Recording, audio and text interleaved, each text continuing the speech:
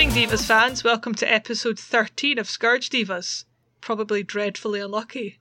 The luckiest episode. The luckiest. Well, I hope so. I hope so. My name is Kirsty, and I'm joined by Casey, who is the voice from afar. Hi. Prophesying good luck. It will be the luckiest episode of all. This means that for the next week, everybody that listens to it is going to have astonishingly good luck.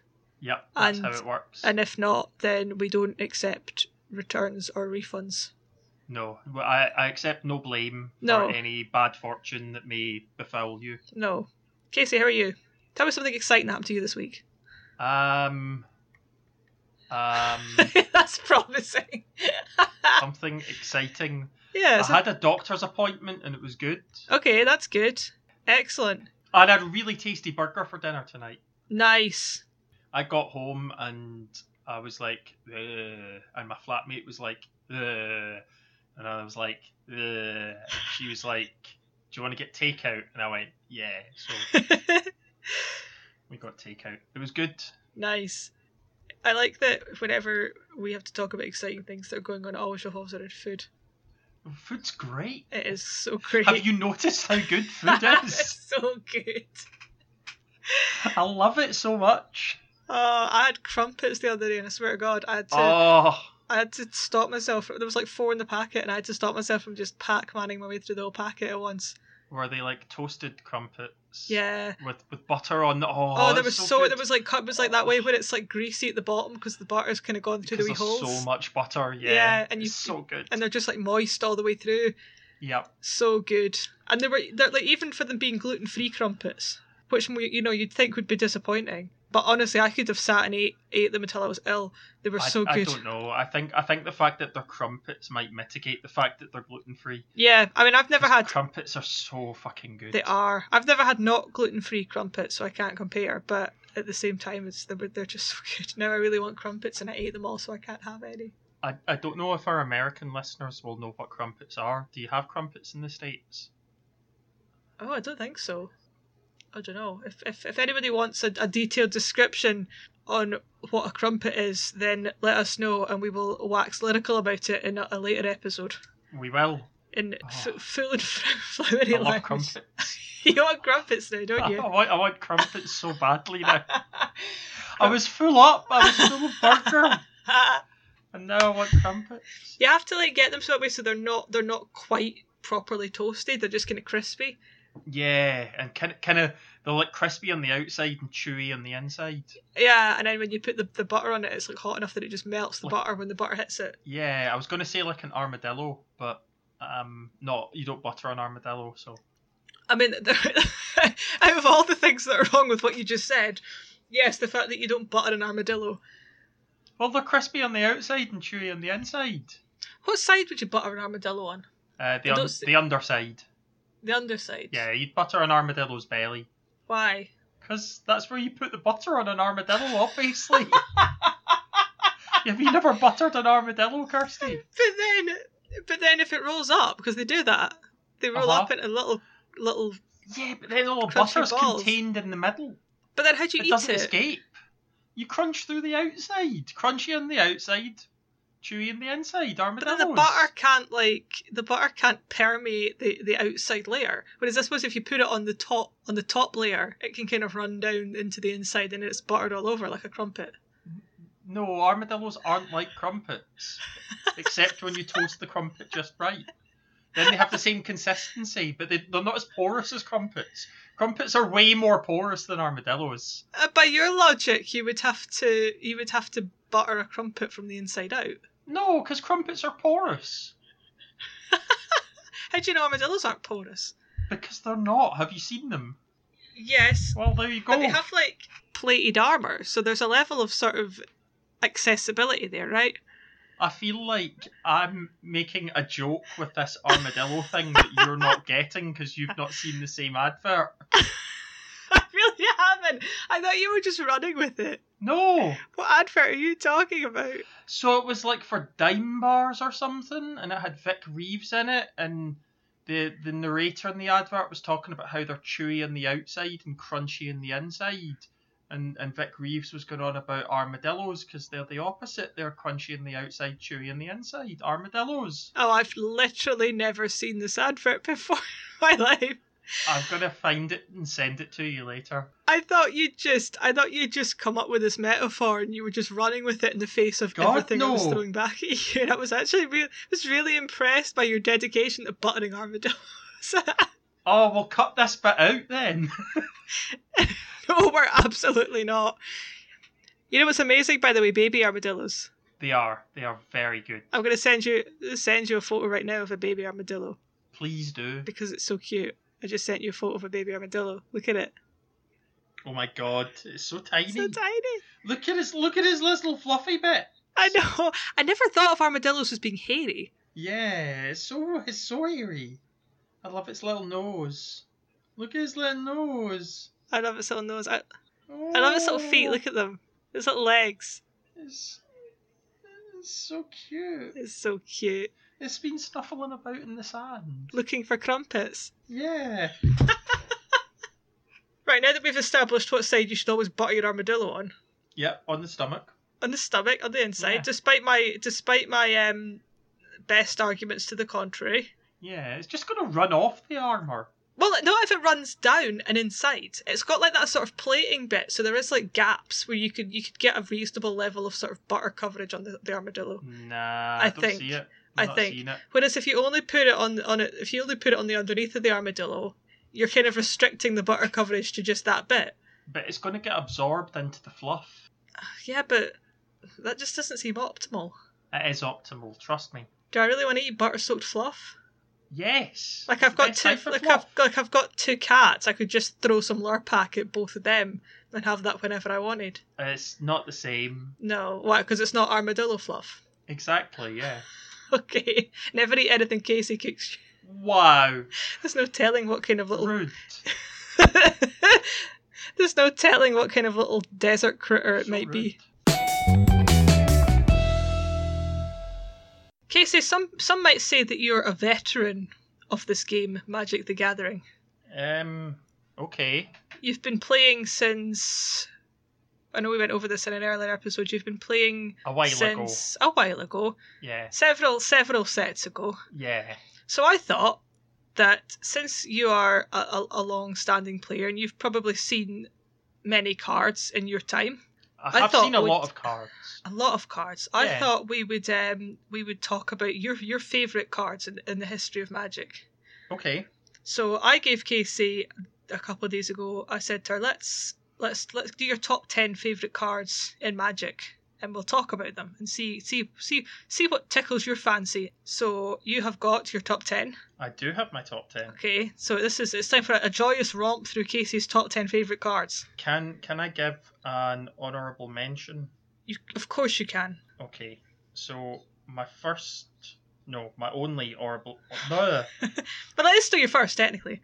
Yeah, okay. My first and last honourable mention okay. is I really love drawing cards, right? That'll be a recurring theme. A recurring theme through this top 10. So my honourable mention has to go to Double Take. Okay. Which is an instant from Unglued. Ah, yes. This is why it's not in the actual top 10. It's just an honourable mention. Yeah, that makes sense. So it's 3 blue, choose another player, you draw 2 cards. At the beginning of the first upkeep in your next game with that player, you draw 2 cards. So you choose another player other than the one that you're playing? No, it can be the one you're playing. Oh yes, of course it can, yeah. It just can't be yourself. Sure. Why do you like this card? Because other than the fact that it's an unglued card and they're all pretty awesome. Because you get to draw cards, and then, during the next game, for free, you get to draw more cards.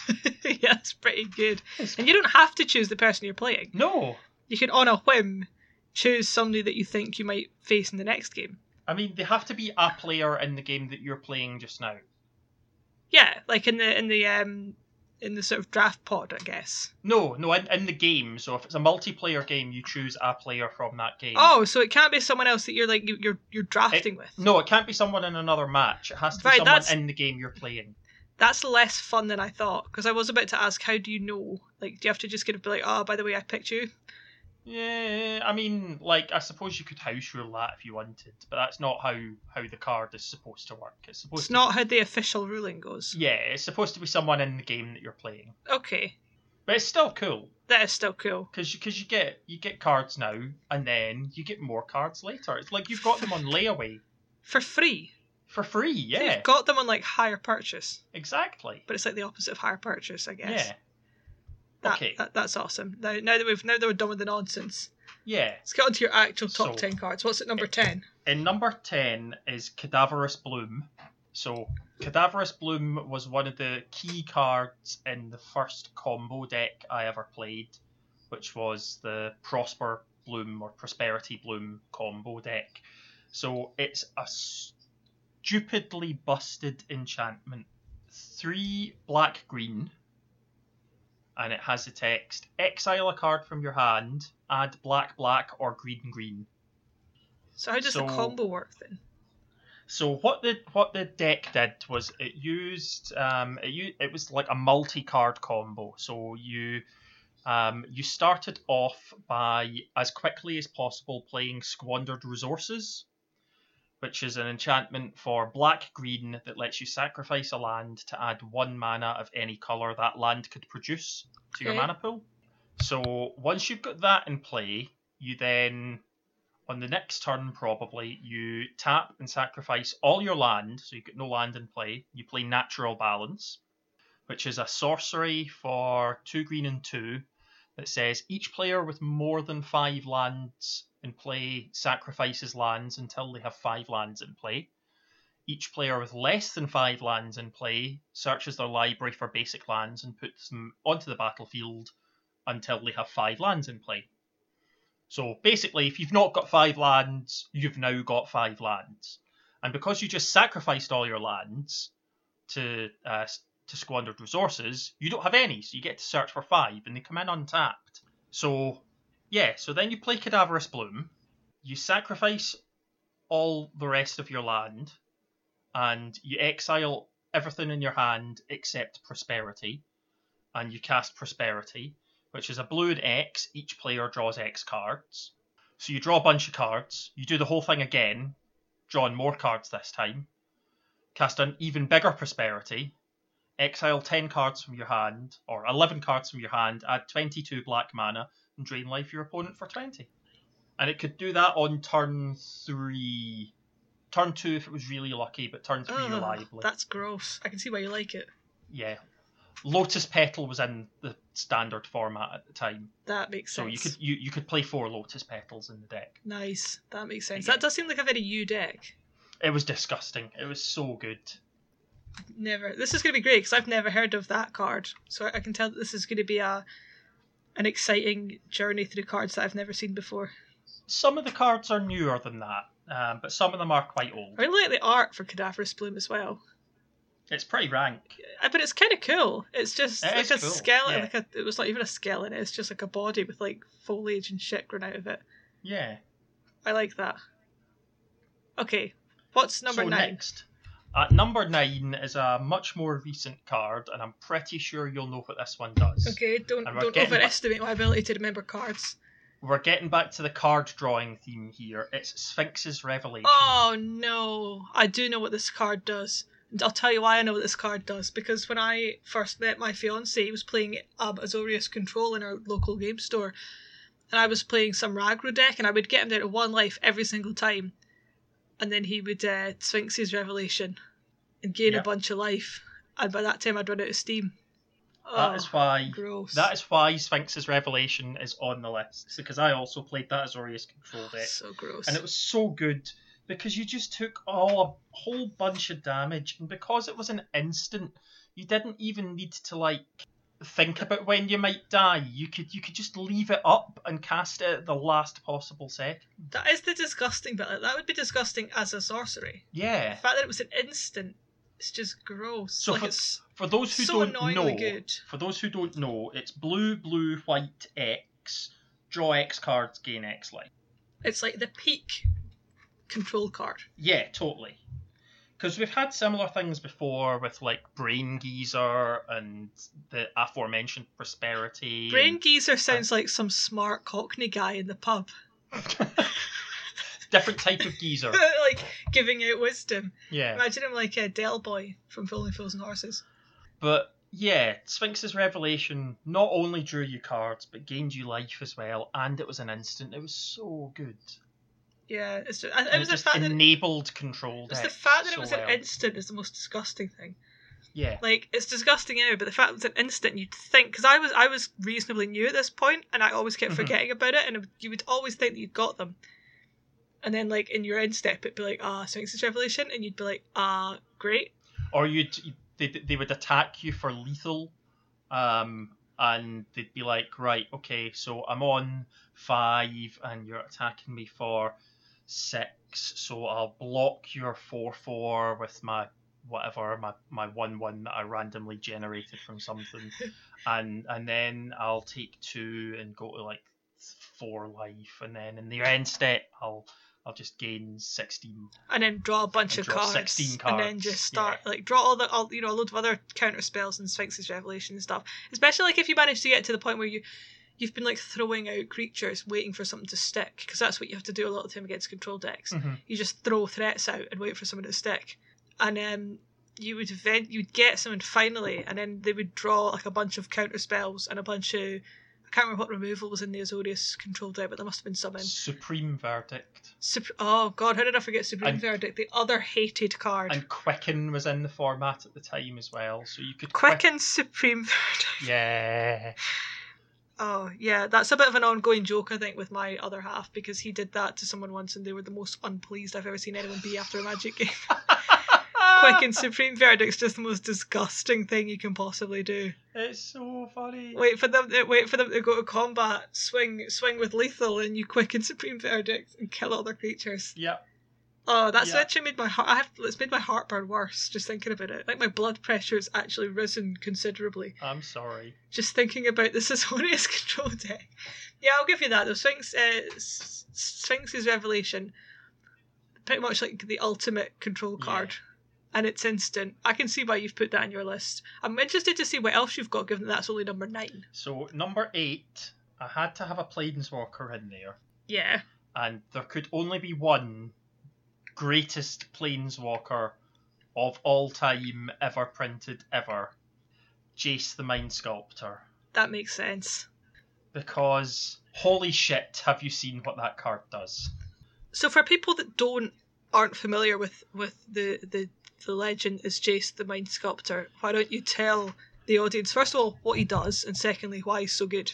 So, he is a 2 blue for a legendary Planeswalker Jace. Starts with 3 loyalty. He has 4 abilities, so he is a +2, which is look at the top card of target player's library. You may put that back on the top or on the bottom. So effectively scry 1 or Fate Seal 1. He has a -1, which is return target creature to its owner's hand. He has a 0, which is draw 3 cards, then put 2 cards from your hand on top of your library. So brainstorm, basically.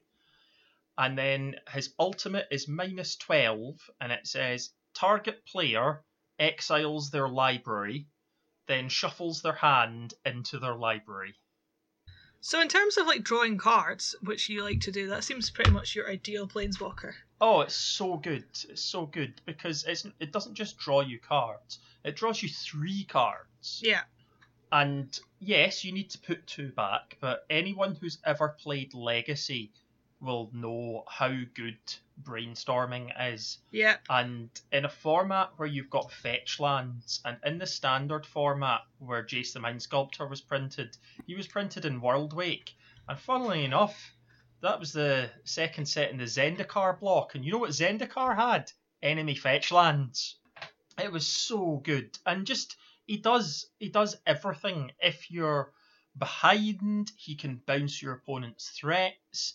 If the game's at parity, he can brainstorm you to draw you extra cards to give you the advantage. If you're ahead, then he either finesses your draws or finesses your opponent's draws. And then his ultimate basically just says win the game. Like, it's win the game in a few turns, but it's win the game.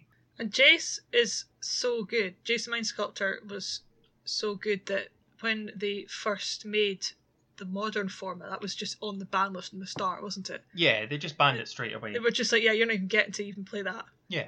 You just don't get to it. It's now unbanned and doesn't seem to have completely upended the whole thing. No. Do any modern decks play Jace Mind Sculptor? But it's Audience Control must, surely. Yeah, the control decks do, but I don't think they're playing as many as they were before Teferis got printed. Yeah. The blue-white Teferis.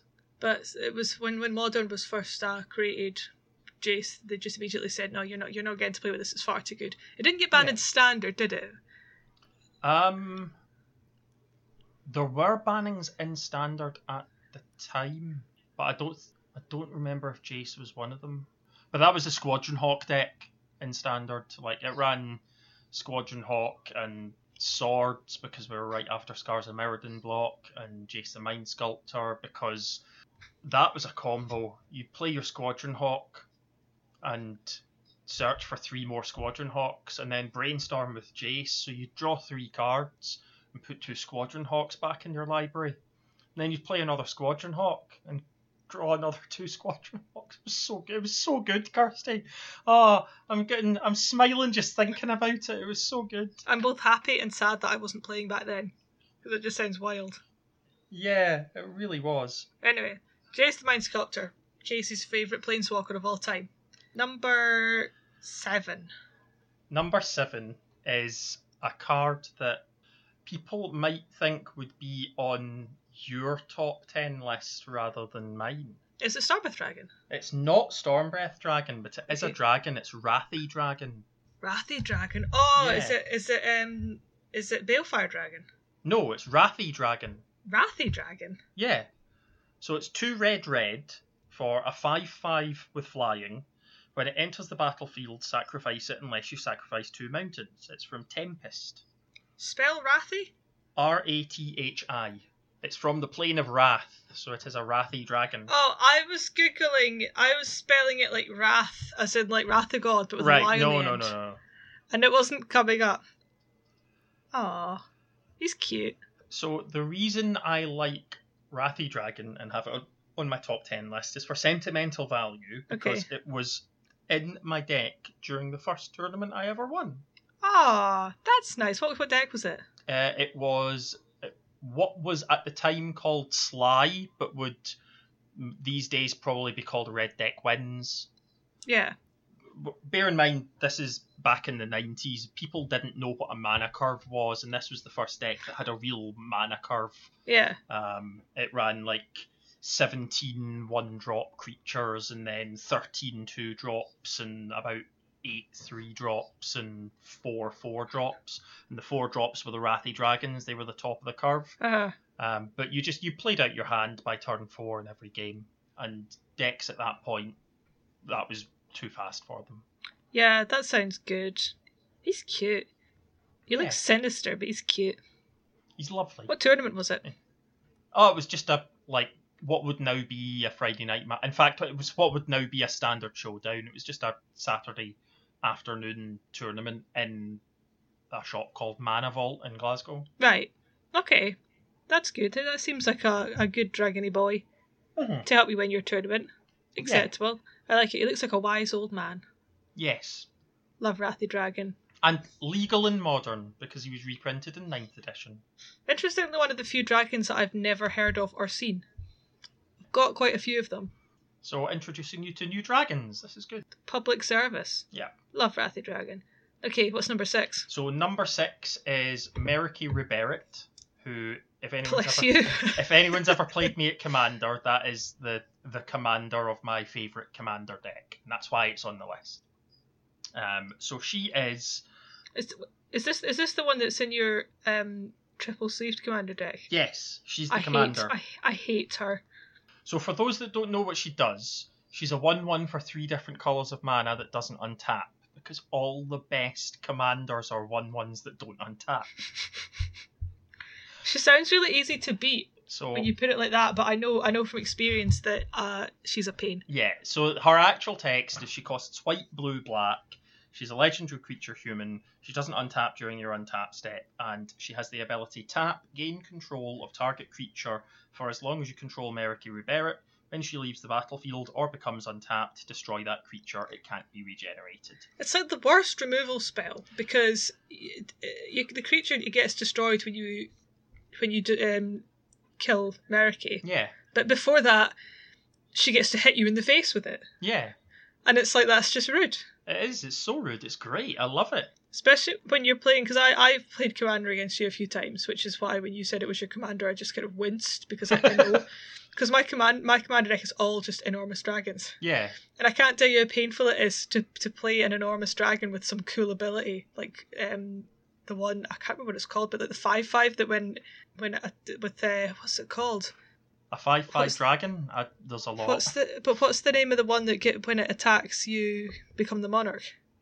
Oh, I don't know, like Boss Master Dragon or something, probably. So like that, but it's the one it's the one with the monarchy ability, and I can't tell you how painful it is to play that and then have somebody steal it and start hitting you with it, and you know that it's just going to die. You don't even get it back. Like most things, most permanents, when they take control of something, if they leave the battlefield, you get it back.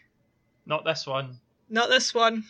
Anyway, tell us why she's great. Well, there are a few things better than beating someone to death for commander damage with their own commander.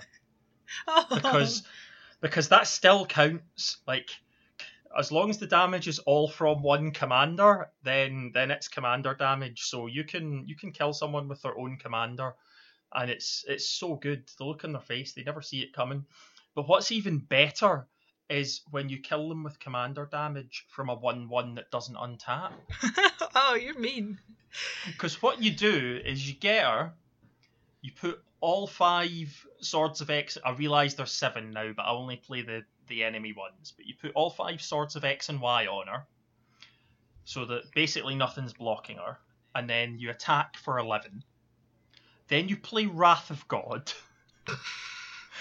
send her back to your command zone, recast her, pop all the swords back on her, and attack again for another 11. They never see that coming either. No, I It's can so imagine. funny. I like that. Like, looking at the art, she looks like a sort of maybe middle-aged lady. Yeah. I just like the idea that sort of middle-aged lady's coming for you with 5 fucking swords. How is she carrying 5 swords? She got like 1 in her mouth and 2 in each hand. Yes. Nice. She's like a food processor. Yeah, like actually 1 in each hand, 1 in her mouth, and 1 strapped to each foot. And she's just cartwheeling across the battlefield towards you. What's better, killing someone with commander damage from their own commander, or Hotbird Crumpets? Oh, that's a tough one. It might be the Well, if they're good crumpets, it's the crumpets. Okay, and it's anything other than good crumpets. It's killing someone with their own commander through commander damage. Okay, that's fair. That's fair. Okay, so we've dealt with the sword wielding, cartwheeling old lady. Yep. What's number 5? So number 5 is Magus of the Jar. Magus of the Judging It Regular. Yeah. Magus of the Jar is from Time Spiral, which was the first set that I came back to when I came back to Magic from after I quit after Mercadian Masks. Because Mercadian Masks was shit. Yeah. But Time Spiral was this nostalgia set, and it was full of these sort of old references to old cards, and Magus of the Jar is a reference to Memory Jar, which was from the last good set, basically, before I stopped playing. And it was so busted. It was totally busted. Like, the deck that used Memory Jar kind of got banned before the set even got released. Oh, I love when that happens. Yeah. What was the deck? Oh, it used Memory Jar and Tolarian Academy and like a bunch of cheap artifacts and stuff. And I don't remember exactly what it did, but if it used Tolarian Academy, that's all you need to know. Yeah, that's fair. But Magus of the Jar, it draws you a shitload of cards, and it waxes nostalgic to the early days of Magic, and it's from the first set when I came back. It's just really sweet. Nostalgia. Good and nostalgia card. Excellent. Number 4. Number 4 is Yawgmoth's Will. Of course it is. So, I really like Snapcaster Mage, who's not on this list, because Snapcaster Mage is good, but it's not quite powerful enough. But do you know what's better than Snapcaster Mage giving one of the cards in your graveyard flashback? Something giving all of the cards in your graveyard flashback? So better than that, because it's not even flashback. You can just play them from your graveyard. For the converted mana cost. Yeah, but you can play lands from your graveyard. If you've got multiple land drops, for whatever reason, you can play multiple lands from your graveyard. It's just so good, and it enables ridiculous combos, like absolutely, utterly ridiculous storm combos in the format that it's legal in. It kind of seems like the card that your opponent would play and start going off, and you would just be like sitting there, sort of twiddling your thumbs, idly looking around the room, while your opponent does all some like graveyard related bullshit. I mean, probably about 50% of the time, at the point where they're casting Yawgmoth's Will, they've already spent the last 5 minutes going off and getting a bunch of stuff into their graveyard. Yeah. That they're just all gonna cast again, just run it all back. So yeah, it's pretty disgusting. That is pretty gross. It nice is. Art though. It's very nice art. Like they are. Yeah. Okay, number 3.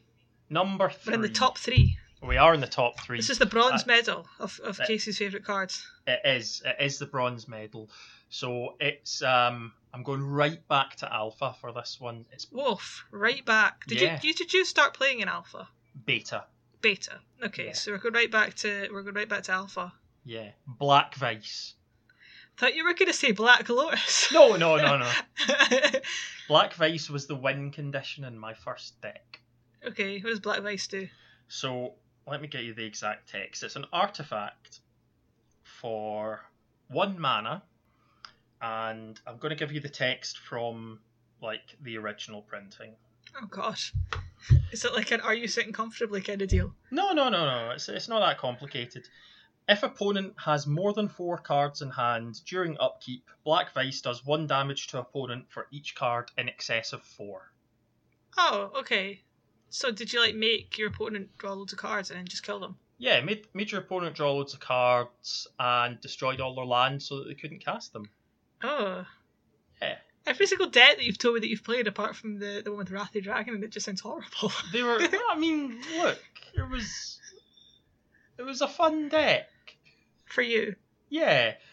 It may have been influenced by the fact that my brother's deck played Library of Leng. So, for those that don't know what Library of Leng does, the first line of text on it is "You have no maximum hand size." So I took advantage of the fact that he had no maximum hand size by... build for your local meta, right? Yeah, exactly. When your local meta is 1 person, you build to beat that person. So, Black Vice, otherwise known as your brother's worst nightmare. My brother's worst nightmare, yeah. I don't think my brother's played Magic since 1994, so... Probably because of that. Probably because of that, yeah. Okay, what's getting the silver medal? Silver medal. So, something I often like to say is that all the best cards have exactly 3 words in the text box. Can I guess? You can. Is it draw 3 cards? It's not draw 3 cards. Although that is a good text box. It's not draw 2 cards. Is it Is it destroy target creature? It's not destroy target creature. Is it If I tell you that most printings of this card have a shitload more than 3 words in their text box. Is it exile target creature? It's not. God, that could be anything. Like most old cards used more words than were really strictly necessary. So most of what's in the text box on most printings of this card is reminder text. The card has only ever had 3 words of rules text. Um. I'm going to put you out of your misery and tell you Put me out of misery. It's time stop. Oh. So for those that don't know what time stop does, it is an instant. It costs blue 4, and the rules text of time stop is end the turn. Yeah. The reminder text is exile all spells and abilities on the stack, including this card. The player whose turn it is discards down to their maximum hand size. Damage wears off, and this turn and until end of turn effects end. I was expecting some like Chains of Mephistopheles style shenanigans. No. It just like the original the text always has been end the turn, and that's always been the rules text of the card. What's interesting is that it's one of a select number of cards that have a section in the comprehensive rules that is devoted pretty much to them. There are other cards now that end the turn. There's that artifact that does it only on your turn, whose name I can't remember, and there's the red version of Time Stop that ends the turn, but you lose at the end of the next turn. But Time Stop's the OG. Why do you like cards that say end the turn? Well, it's not all cards, it's specifically Time Stop, because if there's one thing I love more than drawing cards, it's countering spells. And a lot of spells these days have that text on them that says this spell can't be countered.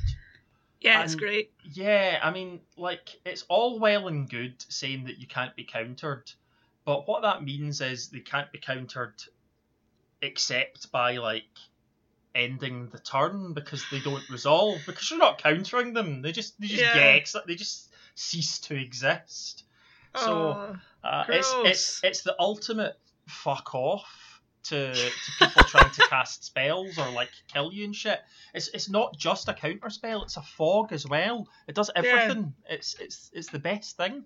It can even stop you losing the game from like drawing the last card in your library if you play Time Stop in your own upkeep. You know, I've changed my mind when I said that Sphinx's Revelation was the ultimate control deck card. I actually think Time Stop is like the ultimate control card, and it's an instant. Mm-hmm. That's disgusting. Yeah. Because is the red one an instant? Because that was only printed reasonably recently, and I know what one you're talking about, and I don't remember. It's an instant. It would be pretty pointless if it was a sorcery, because you want to be doing it in response to things. Oh yeah, that's true. Actually, that would be shit. Yeah. Why would anyone print that? That would be the worst card ever. Here's a card that says end the turn, but you can only use it at a time when you're either going to end the turn anyway, or it just disadvantages you. Yeah. Untap, upkeep, draw, main phase, end the turn. Oh, yep. Fuck. I fucked it. Absolutely. I fucked it. Okay. So the version I play in my commander deck is the 10th edition foil, which it has been printed without the reminder text, so it literally does just say end the turn. How final. Yeah. I like it. Okay, we've reached number 1. This is Casey's all-time favourite Magic the Gathering card. My all-time favourite Magic the Gathering card, and it's going to cement me as a baddie in the ears of the listeners. Get ready, listeners. Your favourite rager is a baddie. It's another spell that just has 3 words in its text box. Oh, is it? Oh, okay. Let me try and guess this one. Is it end the turn? It's not end the turn. Is it draw 3 cards? It's not draw 3 cards. Destroy all creatures. Is it Wrath of God? No. Because Wrath of God says destroy all creatures, they can't be regenerated. But the proper version of Wrath of God says bury all creatures, so that is just 3 words. But it's not that either. Oh god, what's the absolute baddiest effect that you could do that fits in 3 words? Counter target spell. Oh, is it counter spell? It's counter spell. Counter target spell. I love counter spell. There's no redemption. There's no hope. I love it so much. Of course. It just stops your opponent doing things, and it only costs 2 mana. Yeah, and it's just so final. Yeah, it's not even like, unless this happens, and then at least you feel like you had the option. Yeah, it's not like Mana Leak or Power Sync or Syncopate or anything like no, just counter target spell. That's It might as well just say no. it might as well. No. Oh, yeah, that... Can I do yeah, this? No. Yeah, no. No. I'm just gonna... No. No. I'm just... No. But can I? No. No. I want it. No. In response, no. Yeah, you are a baddie. I'm sorry to break a it bit to of you. a baddie, but I just love Counterspell. It's the perfect Magic card in every way because Except that it's blue.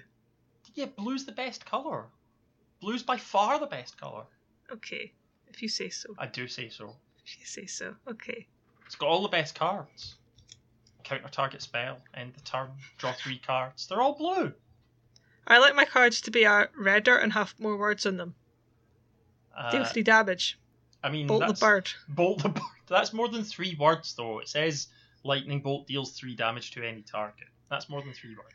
Okay, but everyone's heart, they know that it just says deal 3 damage. I know. It might as well just say deal 3 damage. It might.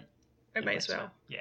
Well, that was a disgusting romp through your favourite baddie cards Yeah. of all time. I'm not that much of a baddie, but I'm a bit of a baddie. As someone that's played against your commander deck, I can confirm that you are a baddie. I'm not. Give me my dragon back. No. It's mine now. No, counter spell. I'm keeping it. No, I want my dragon back. No. In response, no. In response, I flash in this Avacyn Angel of Hope. Your dragon is now indestructible and still mine. In response, time stop. Yeah.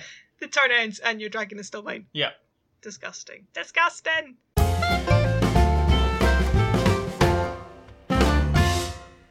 So in an astonishing turn of events, nothing in the world of Magic the Gathering has irritated Casey this week. It's quite shocking, I know. I'm absolutely flabbergasted. I'm actually also quite disappointed. I feel like she's let me down. I'm sorry. So, since this is probably people's most favourite bit of the show, and there's a reason we put it on near the end. So you have to listen to everything else. Pretty much. As this is people's most favourite bit, I said to Casey, right, pick something, anything that annoyed you, that doesn't have to be Magic related, and you can vent about it. So, Casey, what in the whole wide world of everything did you find pushed your buttons this week? So as we may have mentioned once or twice in the last couple of episodes, once or twice a minute. It's been pretty warm in the UK for the last couple of weeks, and I was on the bus coming home the other day. And I got on this bus and I'm like, fucking hell, it's hot. I'm gonna go upstairs. Because there's a lot of people downstairs in this bus. I'm gonna go upstairs, see if it's any better upstairs. It wasn't better upstairs.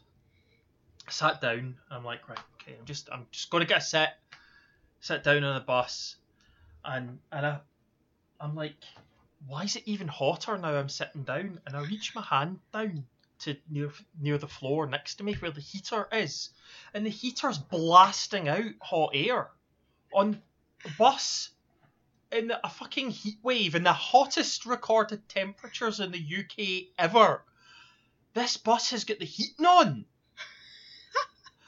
and I'm just, it boggles the mind. I'm sitting there pissing sweat out of every pore. Just trying to get home after a long hot day at work, like sweating my arse off, doing, I know I sit in my bum all day, but it's still hard work and it's still hot as fuck. And the last thing I want when I get on the bus on the way home is for the fucking heating to be on. Why?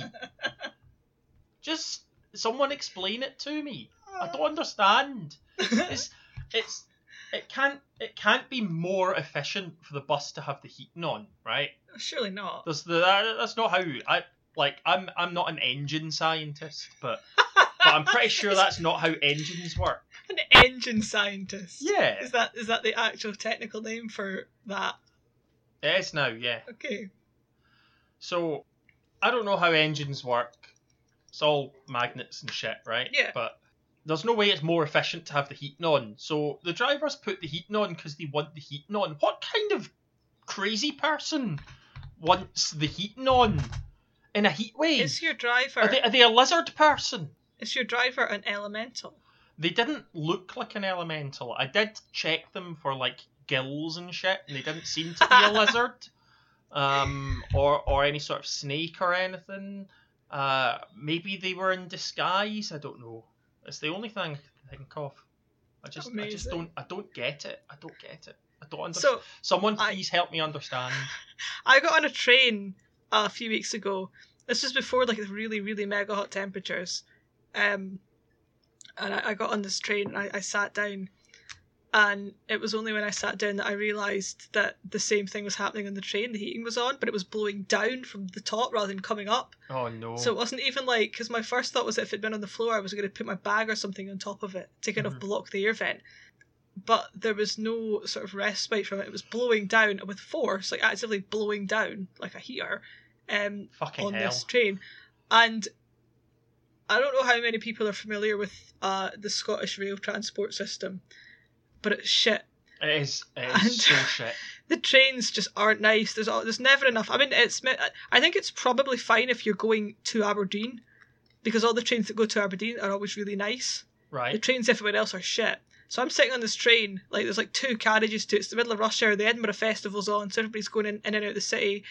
People are like piling on. There's people in like full bike gear hanging bikes up, and I'm just sitting there. And this was before I got diagnosed with anemia, so I felt faint as fuck all the time. Anyway, I constantly just felt like I was going to pass out. And I'm sitting there, and I've taken off as many clothes as it's socially acceptable to do on a train. Yeah. Which isn't much. Your mileage may vary depending on where in the world you are, but here it's not much. I'm just sitting here with this like blowing air beating down, and I'm like, this train company actively wants me to die. Yeah. They want me to just crumble into dust, or just to be like some sort of mummified figure by the time we actually get to my stop. I could feel myself desiccating. I think I lost about 1/5 of my body mass in sweat by the time I got home. This is why the fares are so high on public transport in the UK, because they just constantly get the heating on. It's the electricity bill. Yeah, I feel like my dad here going, "Oh, that thermostat's too high," but come on. I know, like, you know what the worst thing is? But in the middle of winter, when it's the heating's like, never on. It's like sleeting and it's freezing and it's frosty, and you're sitting there with like 20 layers on, and the heating's not on. It's like they want to save money in the winter months. Yeah. It's like they're trying to kill off a significant portion of the population by making us freeze to death in public transport. It's like, can you not? Please. They used their entire budget over the summer. Yeah. By There's nothing left. having the heating on all day, and now they can't have it on in winter because they don't have any money anymore. Is your bus service significantly worse in the winter? Like, did the lizard drivers hibernate? And there's like very, very much fewer buses struggling to get drivers. See, I always put it down to the fact that it was snow on the road, but you might have it. You might be onto something there with the lizard drivers. Yeah, well, there you go. The Komodo dragon bus driver is in hibernation. Yeah. It's like what is it you do with, like, when people have got tortoises and you put them in the fridge to hibernate? Yeah. You go home and like go take your dinner out, and it's just your bus drivers all crammed in at the back, lying in your salad drawer, cuddled up round your rocket leaves. Yep, just having a long winter's nap. Oh, is it March yet? Get out my fridge.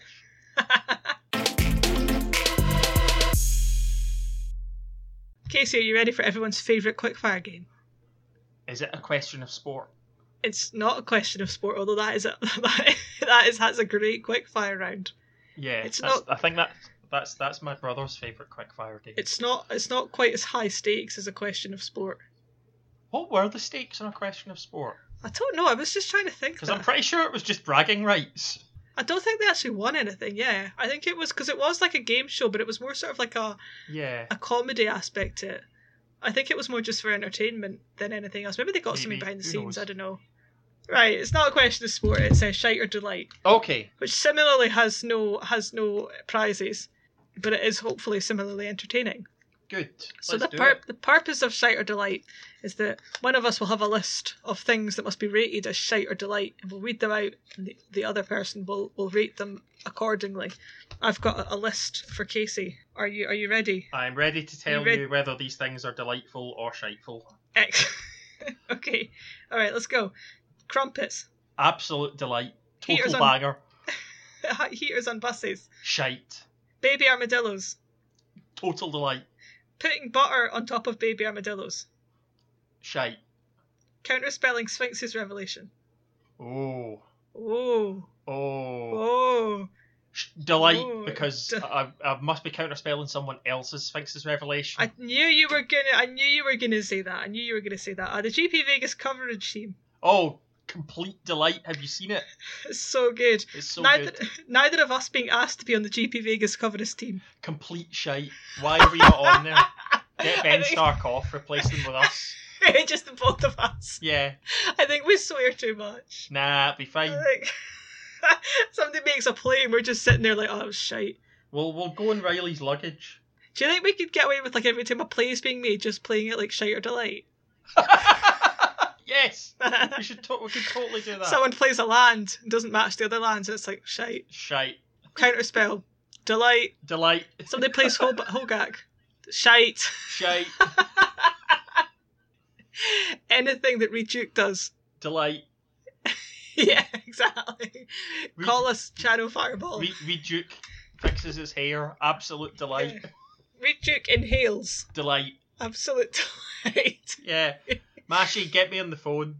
I think there's probably a very real and legit reason that we're not being asked to do this. But if you want us, you know where we are. Yeah.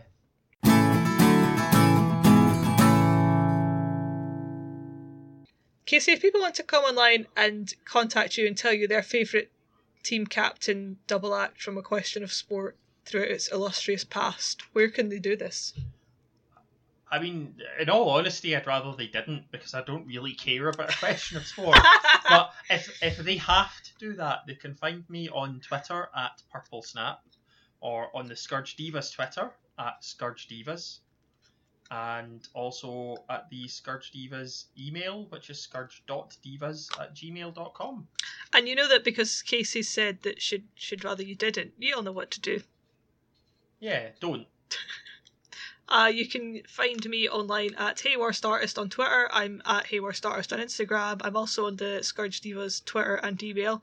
Special exciting update, by the way, speaking of the Scourge Divas Twitter, on next week's episode we're going to have a special guest. We are. It's going to be very exciting. We're going to have Charlotte with us, who is a level 3 judge and also a member of the Commander Advisory Group. Yep. So we're going to be talking about all things Commander. So if you have any burning questions about Commander in general, or about what the Commander Advisory Group does, or you just want to ask Charlotte about whether she likes crumpets or not, anything, you can tweet us, email us, message us your questions, and I'll make a big list of them, and we will grill Charlotte for next week. Not on an actual grill. Not on like a barbecue in my back garden. No. But No. in an interviewy kind of way. Yeah, I don't think you should appreciate being put on an actual grill. No, it's far too hot. Yeah. It's far too hot for that kind of nonsense. So do get in touch. I'm sure people must have inquiries about the Commander Advisory Group. This mysterious group of people. Or even just Commander stuff in general. Yeah, I mean the spoilers are coming out for the new Commander decks. Yeah. If you want to ask her what her favourite Commander is, or what her favourite card is, or anything like that, feel free. We're open to everything. We will see you next week for that. I can't wait. I'm very excited. Yeah, we will actually see you, because we now have spy cameras in all of your houses. Yeah, we do. I spent last week installing them. Yep, that's what Kirsty's been up to. You'll never know where they are. Well, you might find some of them, but you'll never find them all.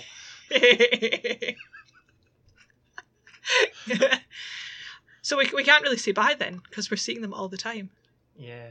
See you See you later. See you shortly. Yeah.